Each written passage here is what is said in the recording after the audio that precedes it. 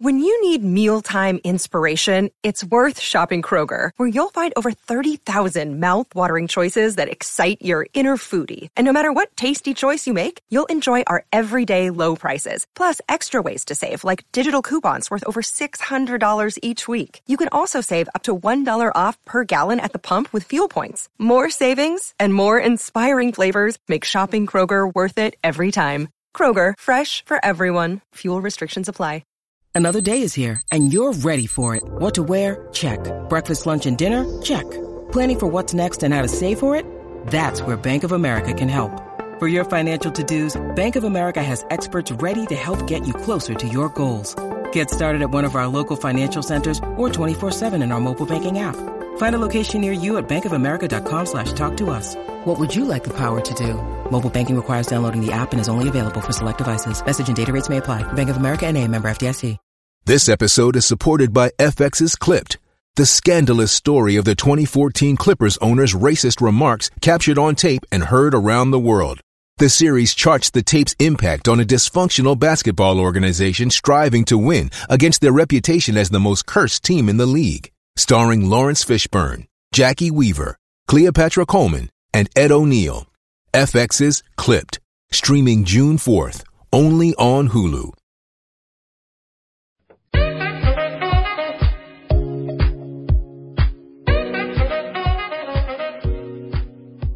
Well, welcome everybody to Showtime with Coops podcast.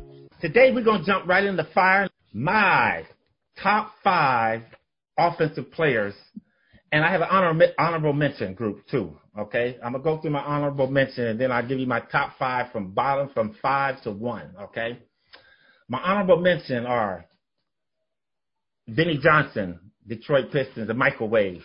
Remember Vinnie? Oh yeah. Actually virtually unstoppable, but just a headache. The late, great Mike Mitchell from the Spurs.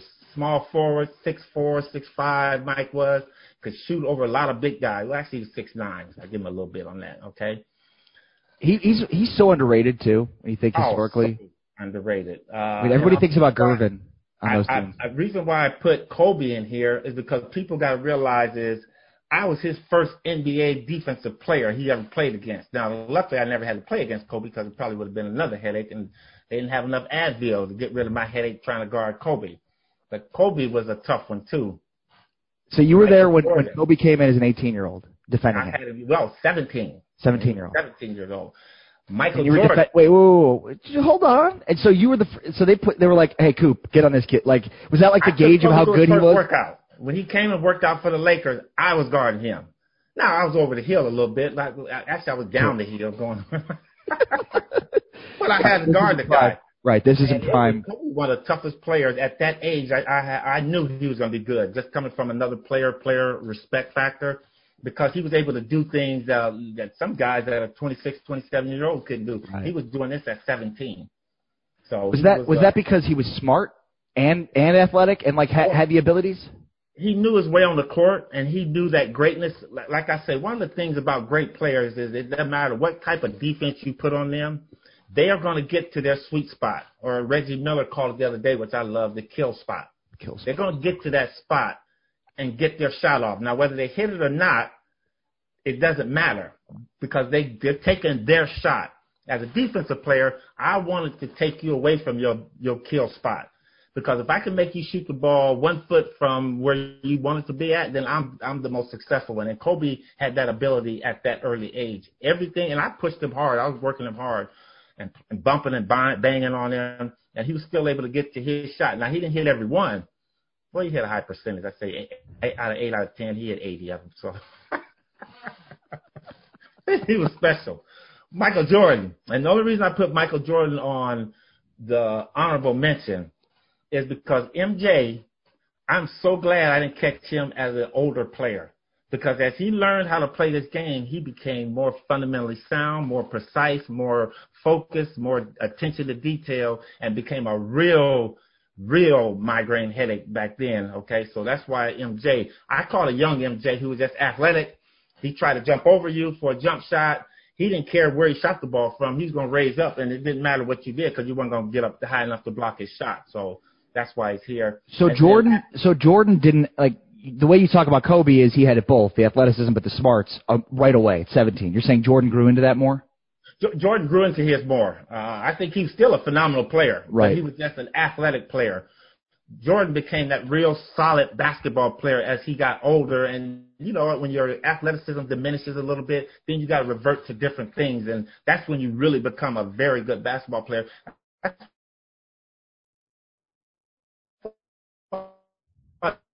LeBron is such a force now. And he makes the game seem so easy now, LeBron, the way he played, as opposed to when he was young and he just coming down the floor, jumping over you and dunking on you. And then last but not least would be Dr. J. Wait, hold on one second, though. Was Jordan as good of a trash talker back then, too? Jordan never talked trash against me. He might have against other people. Ooh, because he's a trash talker. Because, you know what, I wasn't too much of a trash talker, but I was going to let my defense do my talking. So Jordan would play. Most of the time I played, but, you know, I didn't hear what he was saying to Byron Scott because I wasn't a starter. I called him after he heated up, and then I had to calm him down.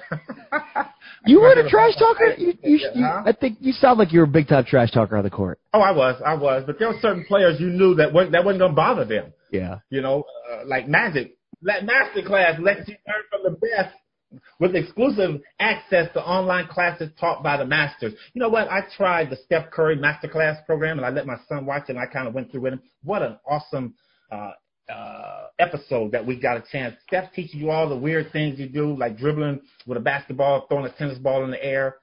I didn't know you could do that, but again, if that makes your ball handling, I always dribble 2 basketballs, but he did that too.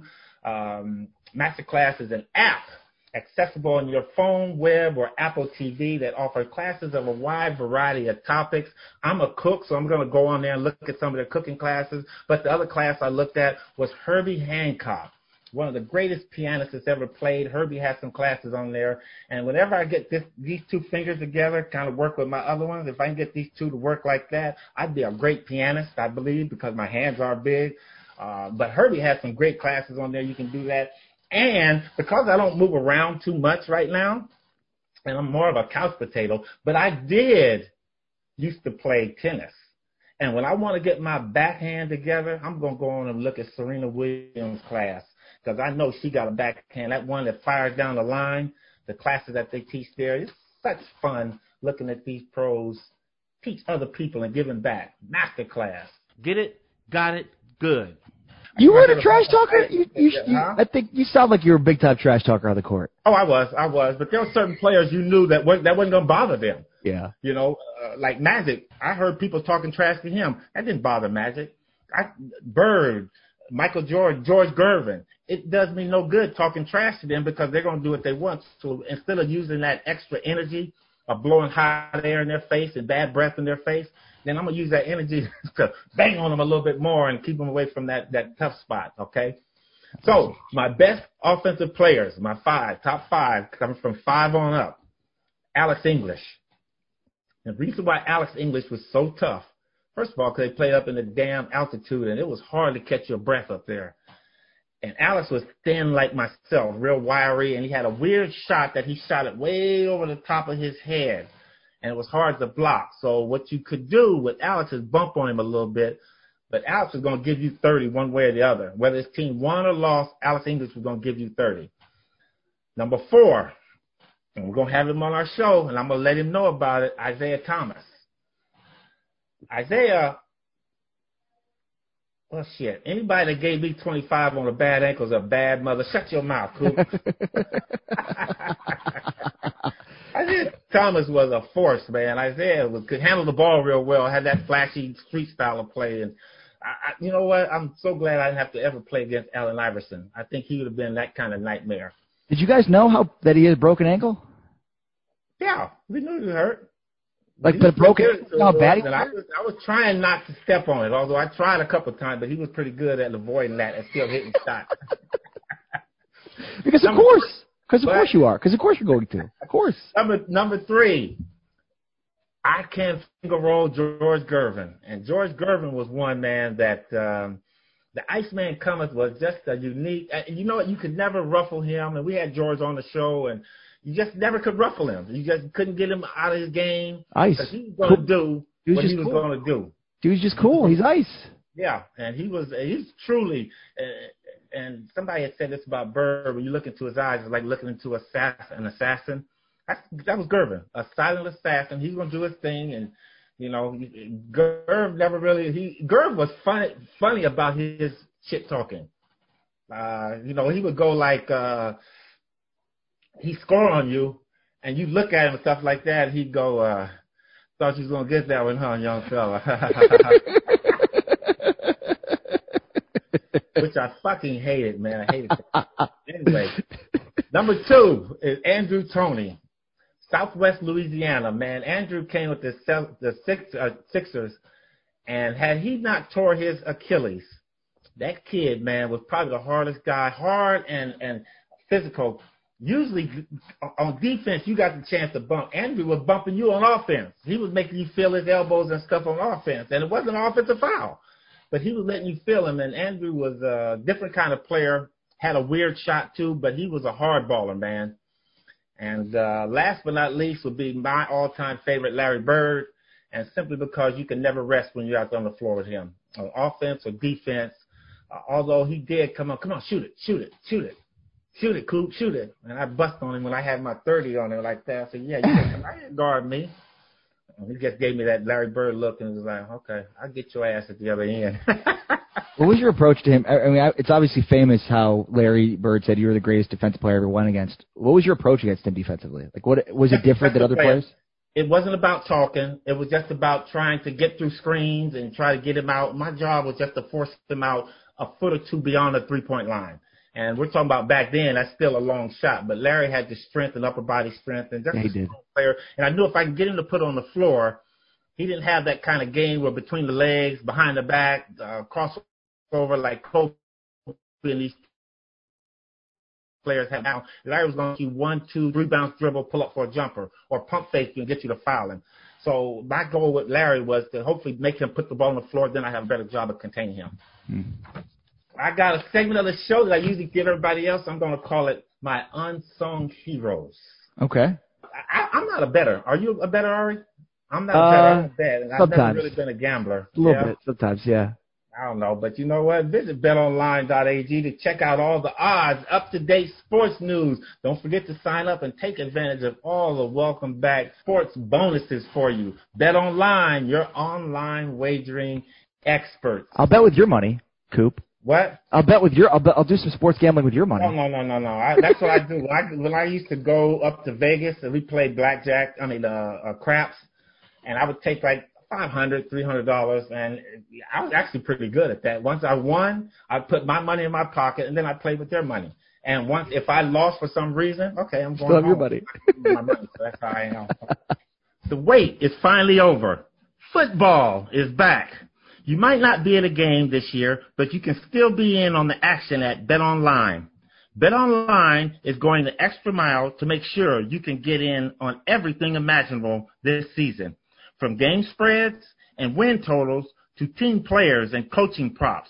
BetOnline gives you more options to wager than any place online.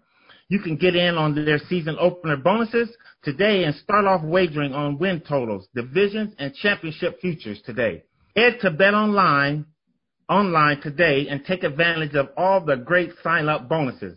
BetOnline, your online sportsbook experts. And my unsung heroes, my first one goes to Pistol Pete Maravich.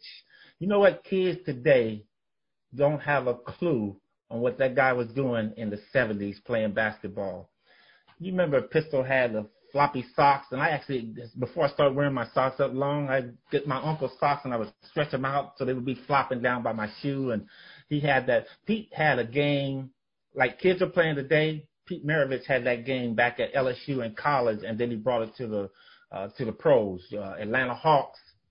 Then he ended up his career with the Boston Celtics, and I actually had a chance to play against him his last season, but his knees were so shot that he was just a shell of himself. But Pistol Pete Maravich, for people that don't know who that guy was, you better check yourself before you wreck yourself, because Pistol Pete, and this guy was getting 60 in college and in the pros before the three-point line came out. So just imagine what he would have done. His average would have been in college at LSU, where his dad was his coach, and he had the, ultra green light there, man. He shoot whenever he wanted to. If he wanted to kick it up there, he could kick it. So Pete Maravich is my first unsung hero. So you're saying he's like, would you say he's kind of it was like Steph Curry before Steph Curry is what you're trying to say?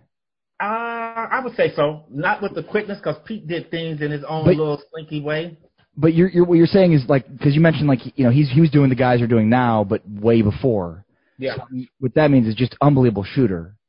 Unbelievable shooter, great moves. He was a heck of a passer.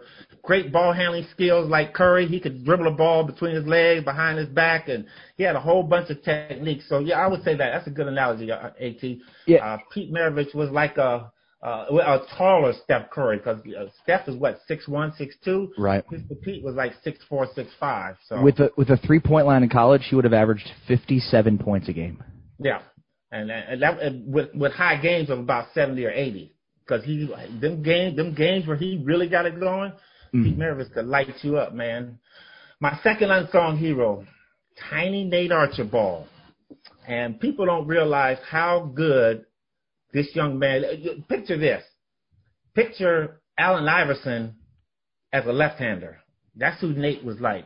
Really fast, quick. Once he got to the Celtics, his game slowed down a little bit, but still was that force. Great ball handler. His best years was when they was at Kansas City Royals back then, which is the Sacramento Kings. He played for Kansas City. Was just man. He was very good. Nate could score too. Left-handed, shoot deep threes, quick getting to the basket, and you know what? Wasn't afraid to fight. Nate be the first one to drop the ball. What you got for me, huh? What you got?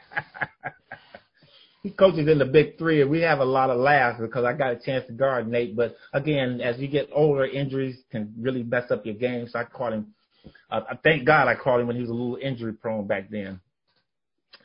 My third person would be Marcus Johnson, Los Angeles hero here in Los Angeles, went to Crenshaw High School, played for UCLA, was drafted by the Milwaukee Bucks, ended his career with the LA Clippers. Marcus was probably one of the first true 6'9", do everything. Because back then at 6'9", you were looked upon as like the late Maurice Lucas as a power forward. Marcus was more like a shooting guard in a 6'9" person body.